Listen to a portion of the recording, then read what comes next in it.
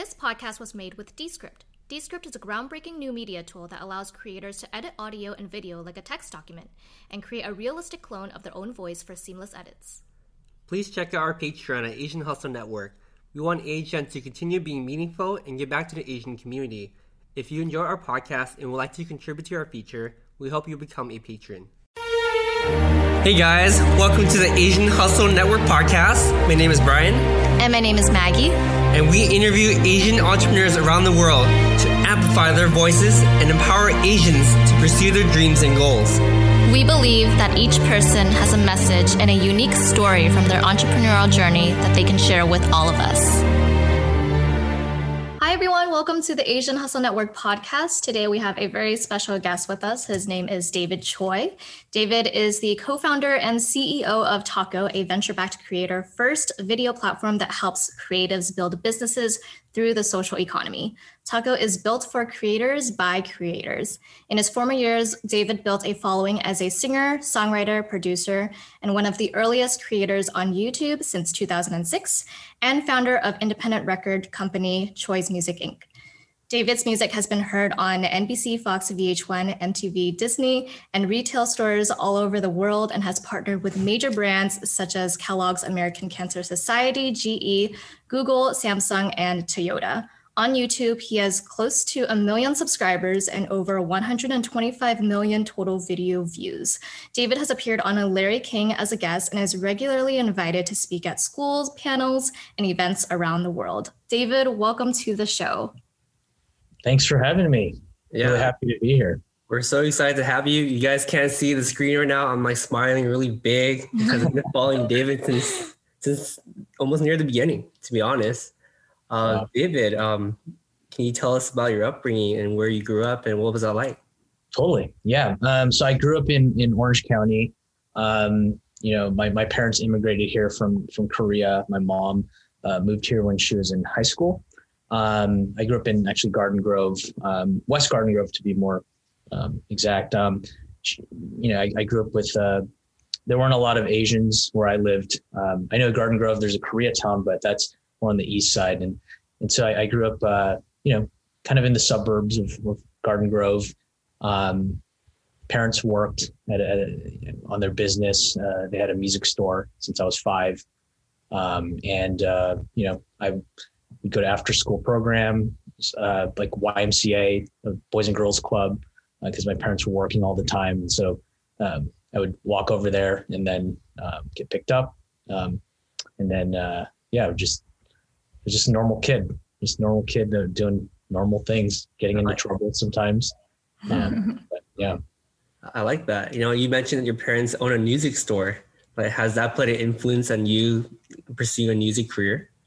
Yeah, for sure.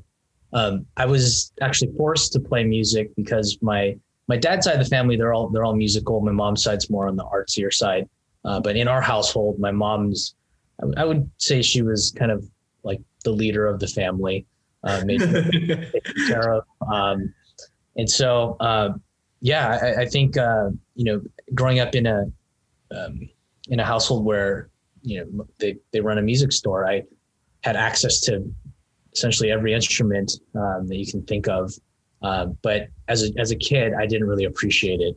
In fact, I didn't like music that much because I was just surrounded by it. And obviously that changed later on in my life. So. Oh, wow. Amazing. And so since both of your parents are, either musicians or creators and artists, did they have any expectations of like what kind of career path you should go in?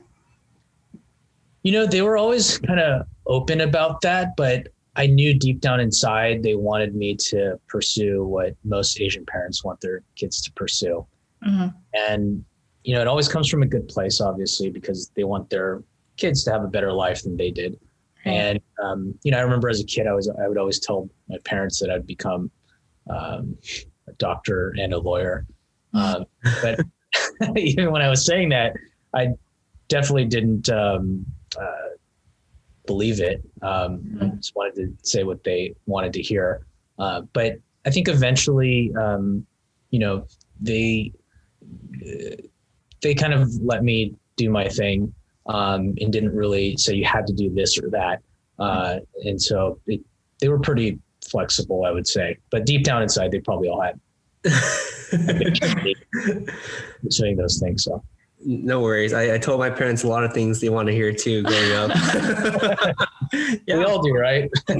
I got it. No worries. And then turning point was like in the early 20s. Oh, psych.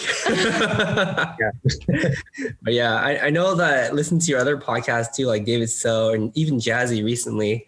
You mentioned that, you started your career in songwriting and in producing. And that seems to be the main focus early on. How'd you get into like becoming an artist and producing your own videos? And what was that directory like? Yeah, for the songwriting side, I mean, I grew up playing violin and piano, taking private lessons. Absolutely hated it. When I was 16 in high school, this kid brought in a CD and he played some techno music. And he was like, "Oh, I made this." And that phrase, I made this music, really resonated with me. I was really, really shy. And I just remember thinking to myself at that time, like, oh, wow, you can create music. You don't have to like be a performer. You can actually just make music.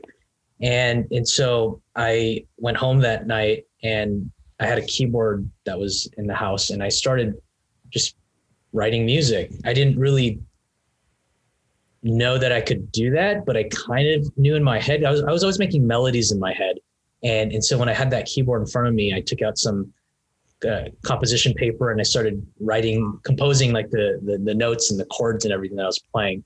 And that's when I got hooked. And I was like, I saw music from a completely different perspective when I was able to create it myself.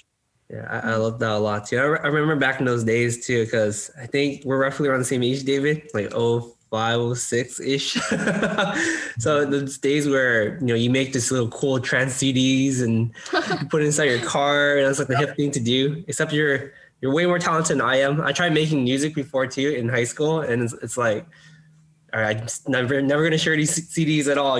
That's when I started like going on YouTube and like, I saw a collaboration with you and Jenny Ong. It's like a video a long time ago. So Jenny and I went to elementary school, middle school, and high school together. Oh, wow. To see her in your video, I was like, whoa, what's going on here? Like people are doing really cool things, Yeah, that's amazing. So how did you start thinking like, okay, I'm making music now. Maybe I should, post this online somewhere. Like, how did this all come about? Yeah.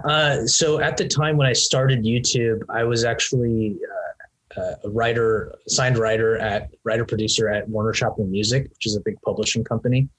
And I was writing songs for a living. It was my dream job. It was everything I wanted when I first started when I was 16. And I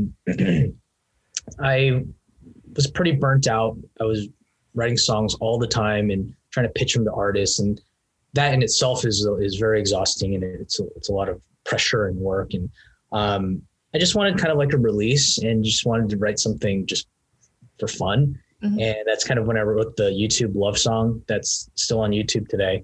And I uploaded it. And then it got featured. And the reason why I uploaded it being, like I mentioned, I was a very shy person and very just, I wasn't really good with talking to people. And the reason why I put it up was it didn't really feel like I wasn't trying to be an artist at that time either. I wanted to experiment and see what this thing was, this internet, this YouTube thing, where if you upload a video, you can instantly get comments. It didn't seem like real people, to be honest. It just felt like, I'm just kind of reading feedback as you would on a forum or something. Yeah. Because back then it was a weird thing to upload a video of yourself. And I wanted to see what would happen if I did. Mm-hmm. I was very curious about that. And so I did. And then it got featured on the homepage of YouTube. And at that time, when you look at the homepage of YouTube, there are only a few videos that are featured at any given time. And so I went on YouTube and I saw my face there and I was like, oh my gosh, I was like getting all sweaty and just like nervous. Like, what do I do? Like, what do I do here? And that's kind of what started everything, actually. And that's when I went on this crazy journey of YouTube and social media. Wow, that's awesome. Yeah. I mean, so just for a point of reference too, was this like 1 or 2 years out of high school? Like, what was the point of reference like? Yeah. So I graduated high school in 2004. Mhm. I was going to community college and transferring over to USC. And that's when I got signed around 19, when I was like 19 years old. 19 to 20 is when I started. I started YouTube in 2006. So 2 years out of high school. So yeah, I was around, 19, 20. That's awesome. I mean, can we talk quickly about the collaborations you had throughout your music career? I know you collaborate with so many different people. What are some memorable collaborations? Man, I mean, my friends. I've collaborated as a musician, and also just as just making cameos as David Choi, the YouTuber. Wong Fu's been a big part of my journey. They worked on a lot of music videos for me. Kina Grannis is a really dear friend of mine. I got to collaborate with more recently, in the recent years, Ryan Higa and just a bunch of YouTube friends, Justin Chan. I guess the most recent collaboration that it's not really a collaboration, but I had a song that I wrote with Kina Grannis that was featured in a movie called Finding Ohana that's out right now. And Jude, the director, I've known her since the beginning of when I first started YouTube. And, it's just crazy kind of like how that all kind of came full circle. And Ryan Higa is also in that movie as well. So it's kind of cool to see that sort of things play out that way. Yeah. That's amazing. Yeah. And you're definitely, a pioneer for a lot of Asian American artists on YouTube. How have you seen the kind of like Asian representation change over the years in terms of like media on YouTube, artists, creators? Yeah, I think it's super. I find random Asian American YouTubers and artists nowadays, and I'm like, I've never heard of these people, and they're so talented. And I find it really cool to see that, because when I started, there was nobody. There was no Asian musician on the internet, for that matter. I actually remember looking for them, and I couldn't find it. And it was kind of sad, but also I was like, oh, maybe there's a space for us. It was always, back then, there was always an uncertainty. And even in terms of being Asian American, right? I think my generation, we have a little bit of a different perspective and an experience of being Asian American versus the Gen Z Asian Americans now that are out there. I think a lot more people are very confident about their Asian American identity. I think that's amazing. Because I remember growing up at a certain point, even being ashamed of being Asian, actually. And it took time for me to really feel comfortable in my own skin. So I'm very encouraged by where we are as a community. Mm-hmm. Yeah, I'm gonna speak from a perspective of an old man. Now that I look at our generation and the new generation, I'm like, they have it easy. Exactly. I remember just posting on Instagram back in the day. I'm like, should I post the Asian side of myself? Is it going to be seen too weirdly? And nowadays I go on TikTok or something, I see like people posting like Asian food, anime. Yeah. I'm like, man, you guys haven't eaten. I'm just kidding. We always say that. Including the generation before us too. Remember, they always say, oh, you guys have it easy. And now we're like, they have it easy. Exactly. I mean, every generation, I think, kind of makes it a little bit easier for the next generation. Right. And I even know some people who are a little bit older than me who've been in entertainment for a while, and the things that they had to go through to make our jobs easier. I have a lot of respect for them, and I think we have a long way to go, but I think we're heading in the right direction, and that's for sure. Mm-hmm. Yeah, definitely agree. You also mentioned, when you were first starting out on YouTube, you were very shy, right? And like, I can relate to that really well, because I feel like I'm very shy. And I think it also has to deal with just like being Asian. Like, Asians have this kind of stereotype that we're docile and we're quiet. And so how did you kind of grow out of that mindset of being shy? Like, do you still get shy when you're performing, or did you grow out of it? Yeah. What's actually very surprising is a lot of the artists that I've met, even some big artists as well. They're actually a lot of the times on the introverted side. Yeah. Just when they perform or they talk publicly, it appears as if they're not. It's just more of like they've polished themselves basically to be able to speak in front of people. I would say to overcome shyness, at least for me, what I did was I had to convince myself in kind of like, it's gonna sound funny, but I had to tell myself there's more reasons to not be shy and to become more extroverted than to just remain shy.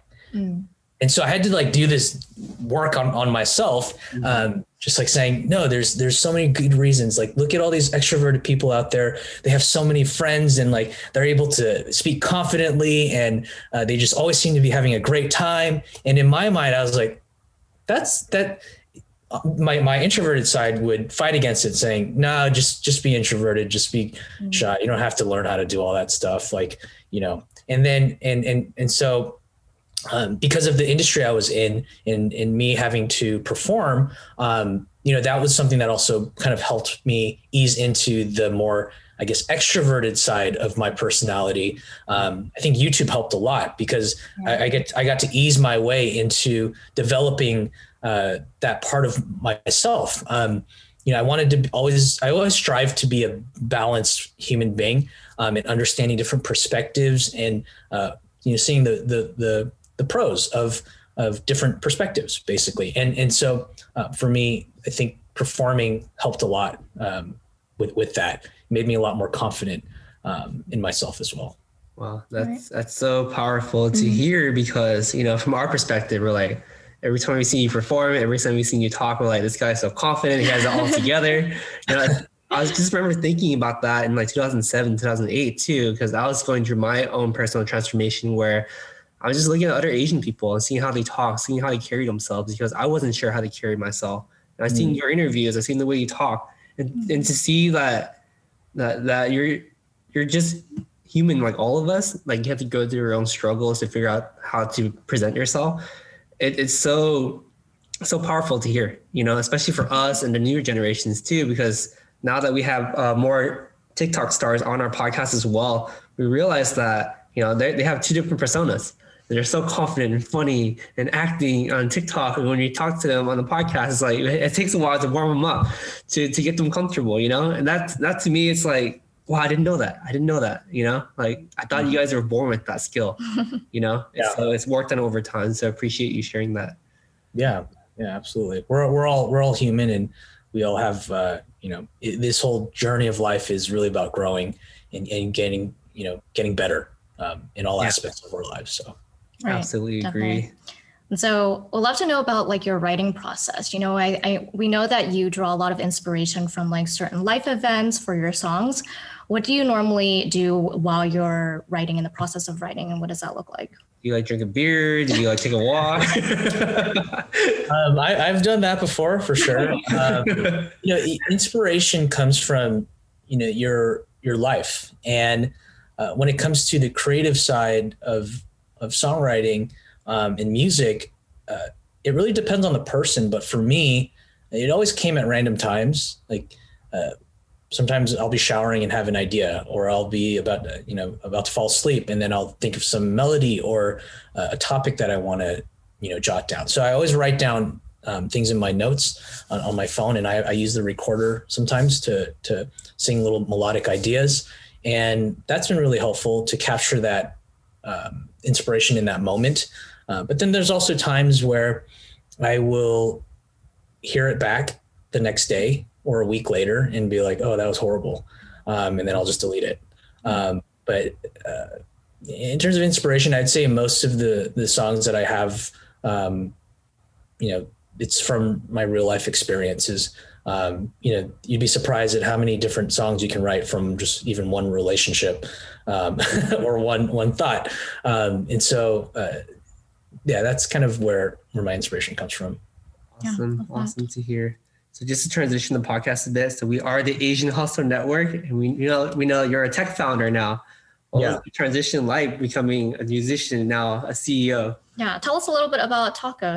What was inspiration behind that? Yeah, for sure. So Taco, what we like to describe it is we describe it in a lot of different ways, but our main thing is the YouTube for short form content. And so our goal here is really centered around creatives. And if you know my story, like I built a career on YouTube. I think a lot of people don't know this, but I was also one of the first YouTubers to be a part of the partner program, where when you watch a YouTube video, you see the video and you see an ad next to it. I would get a piece of that ad. And that's how YouTubers make money from a percentage of the advertising revenue. And so that was an amazing thing that YouTube did for all of us creators, because I was able to take that money, put it back into my career. And that essentially allowed me to travel around the world playing music for a living for the next 10 plus years of my life. And so that was an opportunity that they gave. And throughout that time, I was always a bit frustrated with the other platforms that were out there. I'm not going to name them, but all of them. And one of the things that frustrated me was that how come YouTube was the only platform that compensated creators for their content? Most of these social networks, less than 1% of them are the ones creating the content for the 99% to consume, 99.9 sometimes. And so clearly the creators are very valuable. They should be treated fairly and with dignity and respect and all that. And so I was like, I was waiting for a platform to appear that kind of had those sort of,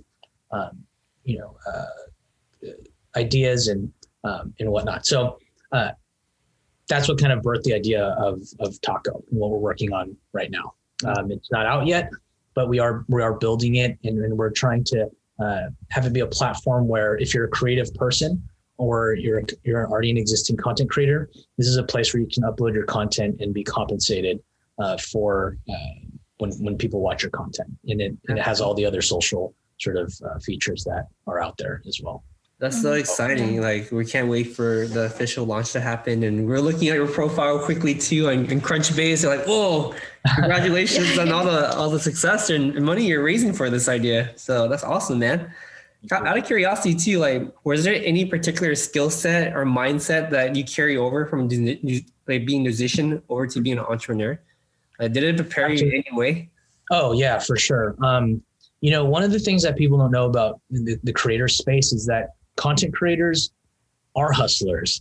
They're entrepreneurs. When I look back and I'm grabbing the experiences that I've had and bringing it into the more kind of corporate sort of startup world, there's a lot of things that can translate over. And I think the big thing for me was that having that drive. I think that drive and that hustler mentality is extremely important for any individual to succeed and to achieve your goals.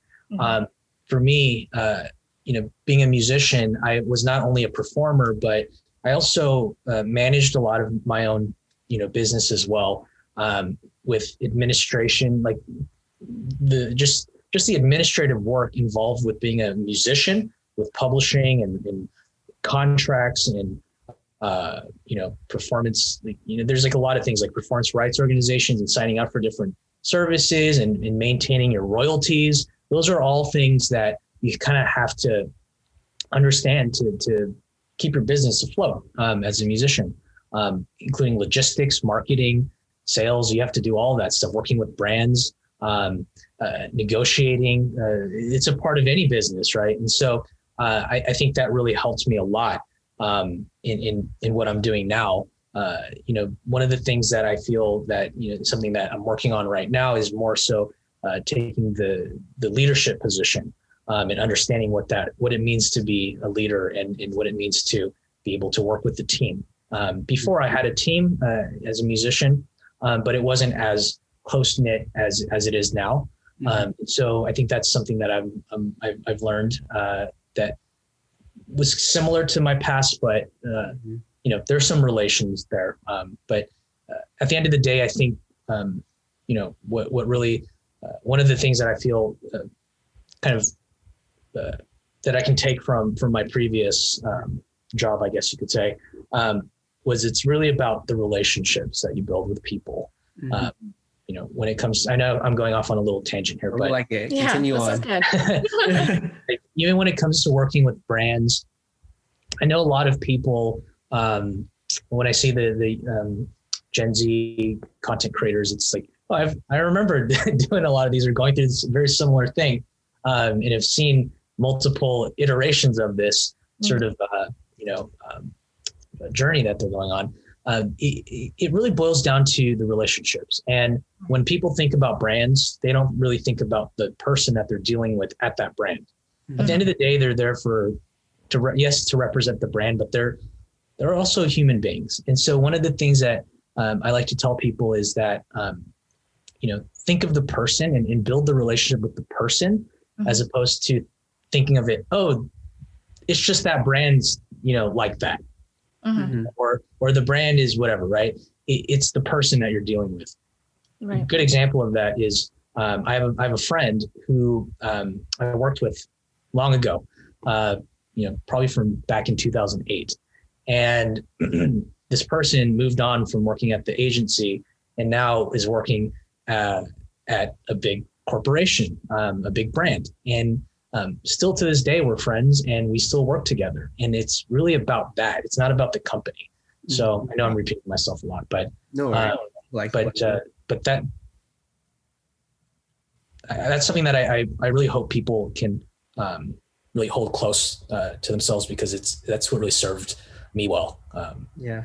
That's really awesome tip and advice too. And this is just my own personal curiosity, but how would you describe the entrepreneurial process? Just like completely honest. Yeah. And being a first-time tech founder, what were some of the challenges also and struggles of being a first-time tech founder? Yeah, absolutely. I think I had to deal with a lot of imposter syndrome. I actually have an executive coach that I work with as well, and it's been extremely helpful. Her name's Susan, and one of the things I had to deal with was within myself was, am I good enough to be able to do this?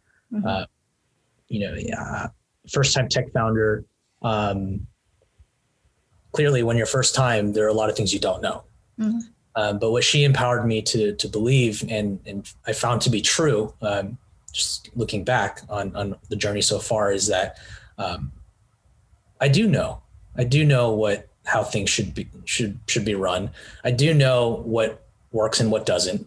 And I think that comes down to other, like when I think about other folks as well who are in the same space, or just being an entrepreneur, I think a lot of people deal with self-confidence issues. And I think if you're smart enough, if you can almost like grab the confidence that you don't have, and if it was like an object and you can just pull it out and you throw it out there, and then you operate from that mindset, then I feel that's much more healthier. And in fact, it's actually how we should be as entrepreneurs. We should be thinking that way. We should be confident in our decisions. The reason why we aren't confident is because we feel like we're going to make a mistake.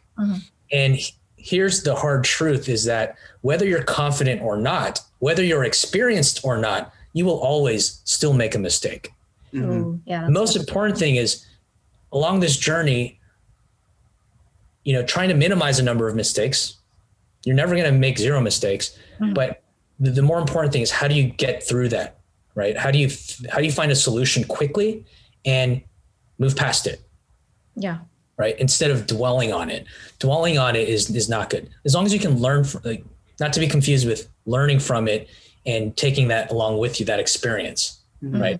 I kind of see it as, if I draw it out, it's like you're on a hill, right, or a mountain, and along the mountain, there's like walls, and they exist. They will always be there, no matter who you are, whether you're, experienced or not, smart or not, it doesn't even matter. It's once you get to this wall, what do? Are you going to break it down? Or are you going to climb over it? Are you going to walk around it? Or are you just going to stand there? If you stand there, you're not going to be able to hit these milestones in your life.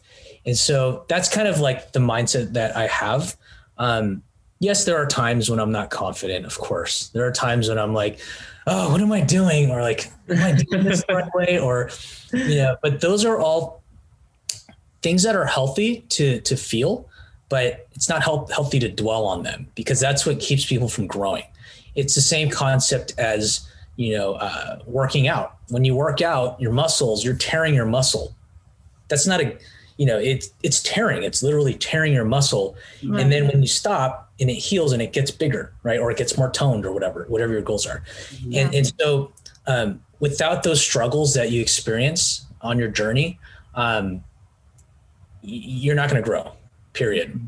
Right. Yeah. It's the people that are afraid of making mistakes that typically will not get to their destination. And in that, I think everybody just needs to have a new relationship or a new definition of what mistakes are. Mm-hmm. Yeah. Sometimes they're there to help you grow. So yeah. I love that. I love that analogy, that visual that you kind of put with someone going up the hill or a mountain, and there's certain walls, and those walls could represent anything from like challenges or distractions like pulling you away from your goal. Or self-doubt.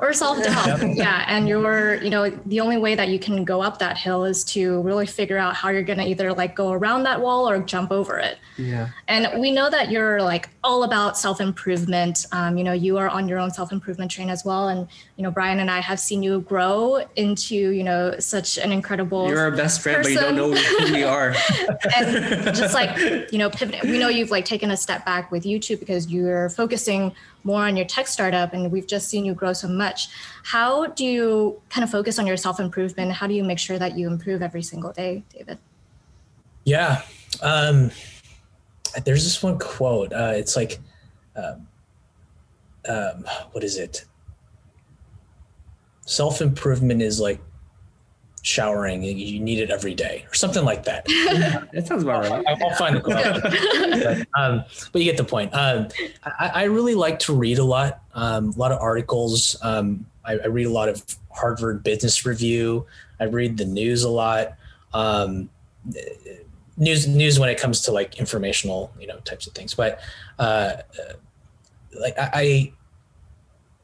I always had this, I think I'm a very curious person. I've always been, even as a kid.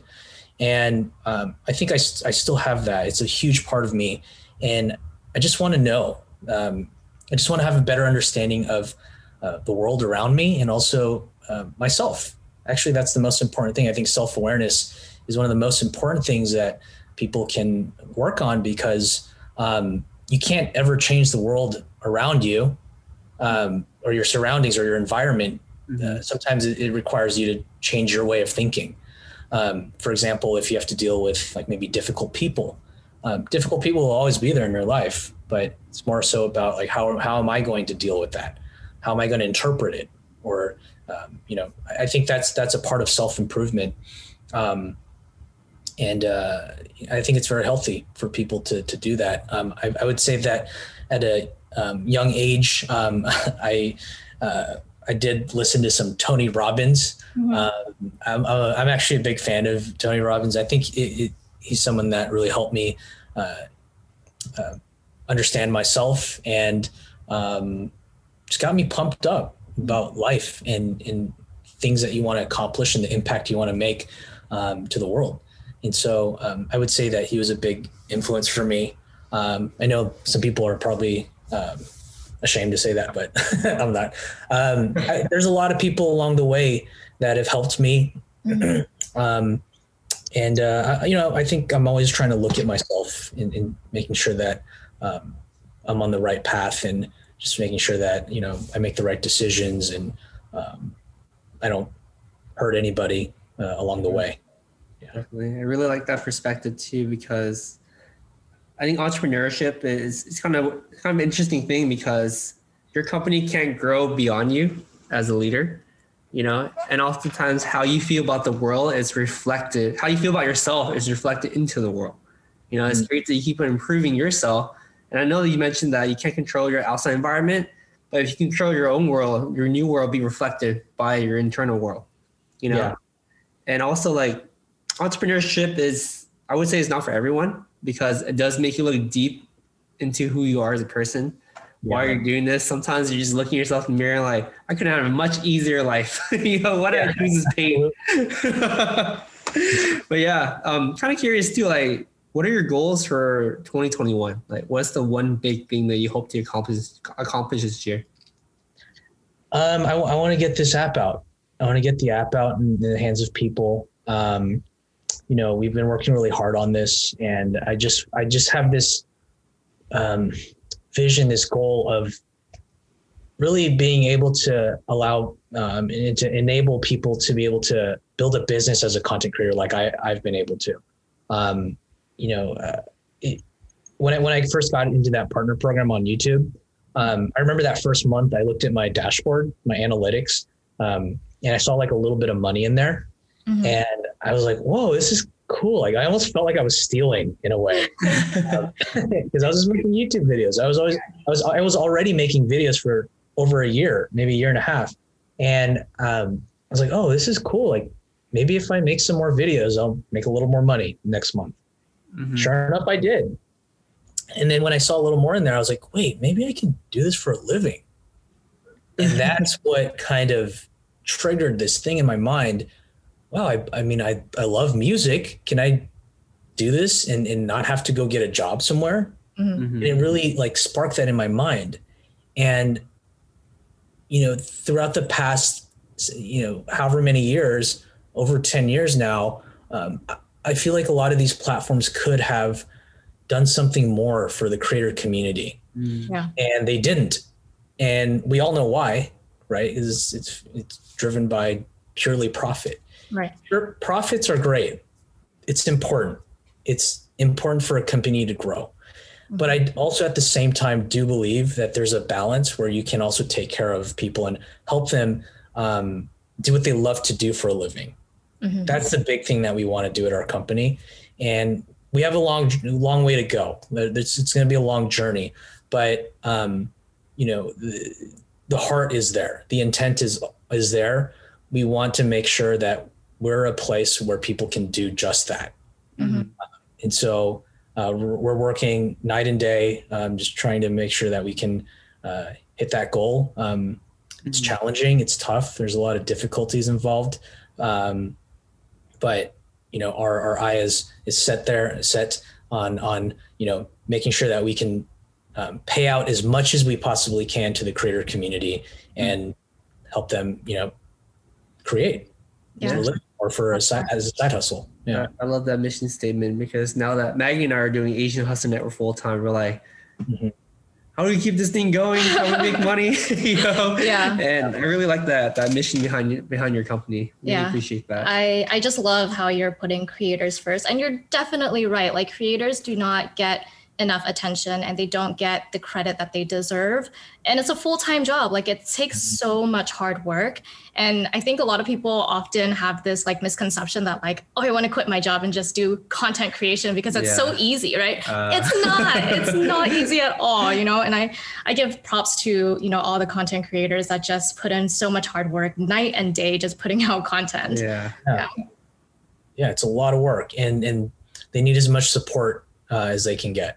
Yeah, definitely. Yeah. So over the past, 10 years, 15 years of you, being an artist, musician, putting out content, how do you normally respond to just like constructive criticism that you get online? Because I think a lot of content creators can emphasize with this as well. They get a lot of, sometimes they get hate comments, sometimes they get like criticism, feedback. How do you normally respond to those?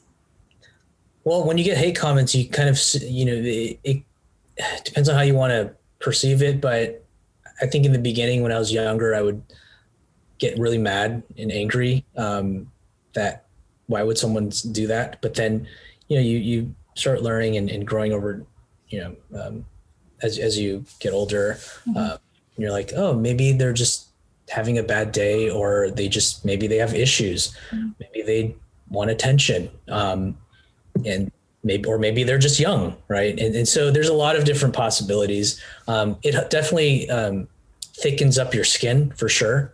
So you're able to take a lot more. When it comes to constructive criticism, I've always been one to love that.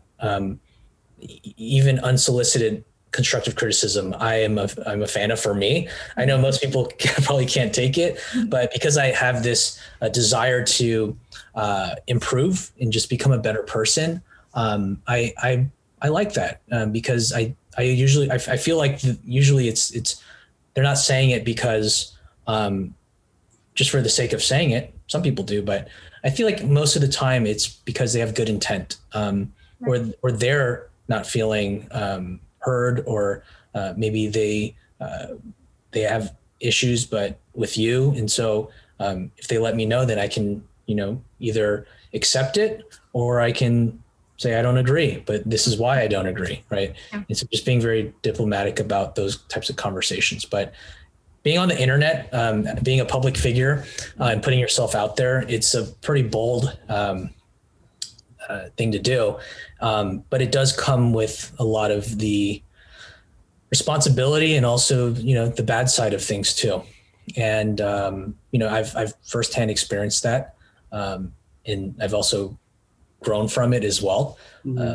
But that's just kind of the part of the journey, social space at the moment. And hopefully, we can make some changes and kind of make things better. Mm-hmm. Yeah. I really like the mission behind your company. And, I see you, this is a very off topic subject, but I see you starting to become really active in Clubhouse. Mm-hmm. And what we see with Clubhouse, for my own personal experience, it's like I saw your different phases. I saw a huge land grab a couple months ago, and now it's like power consolidation. And now it's like, I just want to hear your opinion on like the evolutions of like social media platforms that you've seen in your own personal experience. Yeah. When it comes to social media, it's, they're all very similar. If you really break it down simply, social media platforms, essentially is this, it's a place where you can grow a community, or bring in existing community, and you share a photo, a video, or text. In the Clubhouse case, audio. So one of these four things, that's what all of these platforms are designed to do. Mm-hmm. Grow your following or community, share a photo, video, text, combination of some of them, mm-hmm. or audio now. And I think Clubhouse in particular, it's an exciting platform because audio hasn't really been a tied in with social. I have seen quite a few audio platforms like audio Twitter, audio this or that. I guess in some ways, if I cover this screen here and I just talk, it's audio, right? Mm-hmm. It's kind of Clubhouse, just exactly. So social media is really just changing the form factor in addressing one of these four things. Mm-hmm. So I know I just kind of oversimplified social media in general. If you look at all the platforms from the past, they accomplish one of those four things. And so what it's become now is it's really driven by community. What communities are already out there? What communities already exist? And is there a place for them? Clubhouse, when they first started, I was aware of Clubhouse like a while back, like maybe a year ago. And, I know it started with a bunch of VCs, venture capitalists and people in the tech space. And from what I know is it kind of like started there. And then through their network, they had some celebrities that came in, and then it became this thing where it's like, oh, it's like an exclusive sort of platform. And now I think it's opened up to a lot of people. And it kind of has like this new life, right, where people can join different rooms. And I think it's cool. Like yesterday, Mark Zuckerberg was on, and I managed to get in that room, and it was cool hearing him talk about, the next steps for Facebook with VR and AR. And I think, I know Twitter is also building a Clubhouse clone called Spaces. So we'll see kind of what happens there. It's going to be a bloodbath. But and how we fit into this space is really, like I said, we're just focused on helping creators create a business from what they do, allowing them to have all these access to all these tools and in different ways to create content and make money from it. Because what good is an audience, or what good is building all this stuff if you can't make a penny it's going to be really tough to continue to do that because everybody has bills and stuff. So, I don't know if I stayed on topic there. No worries. Yeah. Just out of curiosity too. I mean, you've been in the social media game for so long.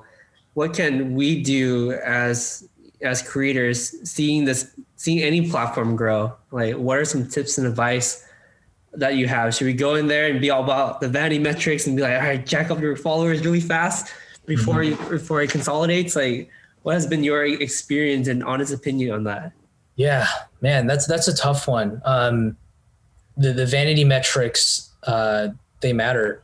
I mean, you can see it right in social media. If I'm just being very honest, they matter. But what matters more is, what kind of relationship do you have with your community? I think that really matters a lot more. What kind of relationship? How tight are you? And in as much as it relates in the business world, I think it also applies to the social space.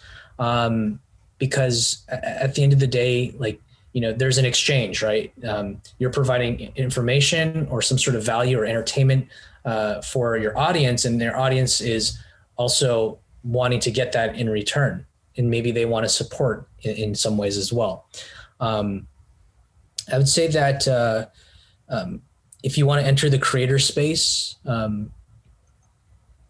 this would probably be a whole nother podcast, but I would say that, I would say that it really would require you to know what you're passionate about. If you don't know what you're passionate about, what are you good at? Like, what do you have domain expertise in? Are you a musician? Are you a musician that is a EDM musician that creates music? Or are you someone who listens to music? You're, music connoisseur. I don't know if that's the right word, connoisseur of music.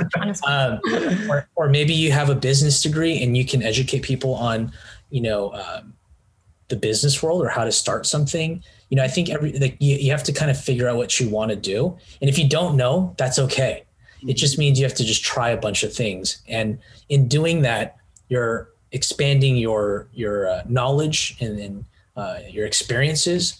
And you can take that and figure out exactly what to do next. As much as, as long as you are really passionate about pursuing this space. Yeah.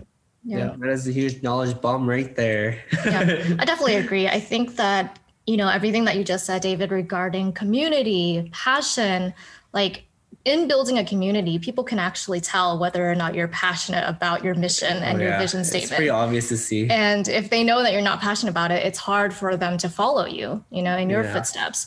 And so I think with all these new apps, especially with Clubhouse, like you guys were talking about, I think a lot of these new apps are trying to hone in on who our actual selves are, who we are in the present moment, because when you're talking on Clubhouse, it's capturing who you are in that present moment. You can't really butcher out of that. I hate to say this word a lot because I hear it a lot, especially on Clubhouse. It's be authentic, be yourself. I'm just I just don't like hearing those words, but it's true. You can't fake that stuff. People can see through that, and it creates distrust. And once you have distrust in your community, everything collapses pretty fast. Yeah, I agree. Yeah, authenticity, those words, especially in entertainment, in social media, those are all words that have kind of been, used a lot, and it's true. It's true. I agree with everything you guys said. And, the thing that Clubhouse doesn't really have is the ability to read someone's face. So, more complicated, it's just the voice. Is your voice authentic sounding, or the thing that you're saying?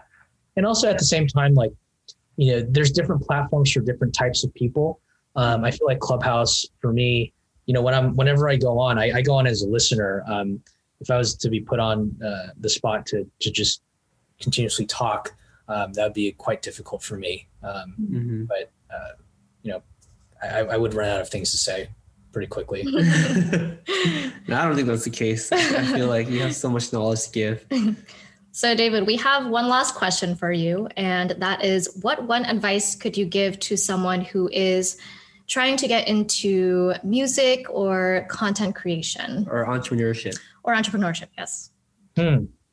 One piece of advice? That's a tough one. There's a TED Talk out there about success. What does it take to become successful? What's the number one trait? And what that episode talked about, this woman, she said it's grit. Grit is the number one factor in success. Mm-hmm. And the picture I painted of the hill with the walls along the way, that's really what grit is. It's being able to find a way to break through those walls or climb over it or whatever method you have, to get to your next destination. And it's okay if you want to stop there. It's okay. It's everyone, it's your life, right? Like it depends on how big your aspirations are. Some people have high aspirations, some people have low aspirations, and that's okay. But in order to reach the level of success that a lot of people talk about, you have to have that grit. Sorry about the dogs. No worries. You have to have that grit. Like, if I wouldn't have gotten to this point, there's a lot that I didn't really talk about in terms of the struggles of where I got to where I am, even as a tech founder now.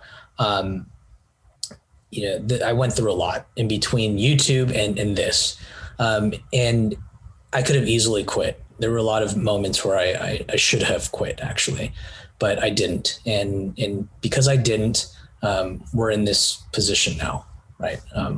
Yet another hill, yet another mountain to climb. But like you said, it's not the path for everyone. But for those who have those high aspirations, and really wants to make like a huge, difference, those are the,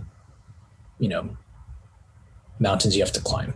Mm-hmm. So, love it. Very good advice. And we cannot wait to hear more about Taco. And how can our listeners find out more about you and Taco online? He's already famous. Yes. We need somewhere to go. We need to direct the viewers somehow. For Taco, it's just tacoapp.com or taco.app. That's our domain where you can sign up and just be updated on the latest news and whatnot. For me, I have an Instagram, David Choi Music. YouTube, David Choi Music, Twitter, David Choi Music. If you just type David Choi on Google, it probably will pop up. Awesome. Yeah. Right. It was amazing hearing your story today, David. Thank you so much for being on the show. Thank you, David. Appreciate you, man. Yeah, thank you for having me. Really appreciate it. And good luck with Asian Hustle Network. I love seeing you guys grow as well. So. Hey guys, we hope you enjoyed this episode. Please subscribe to the show. We would like to get to the top 10 on iTunes, so be sure to leave us a 5-star review. We release an episode every single Wednesday, so stay tuned. Thank you guys so much.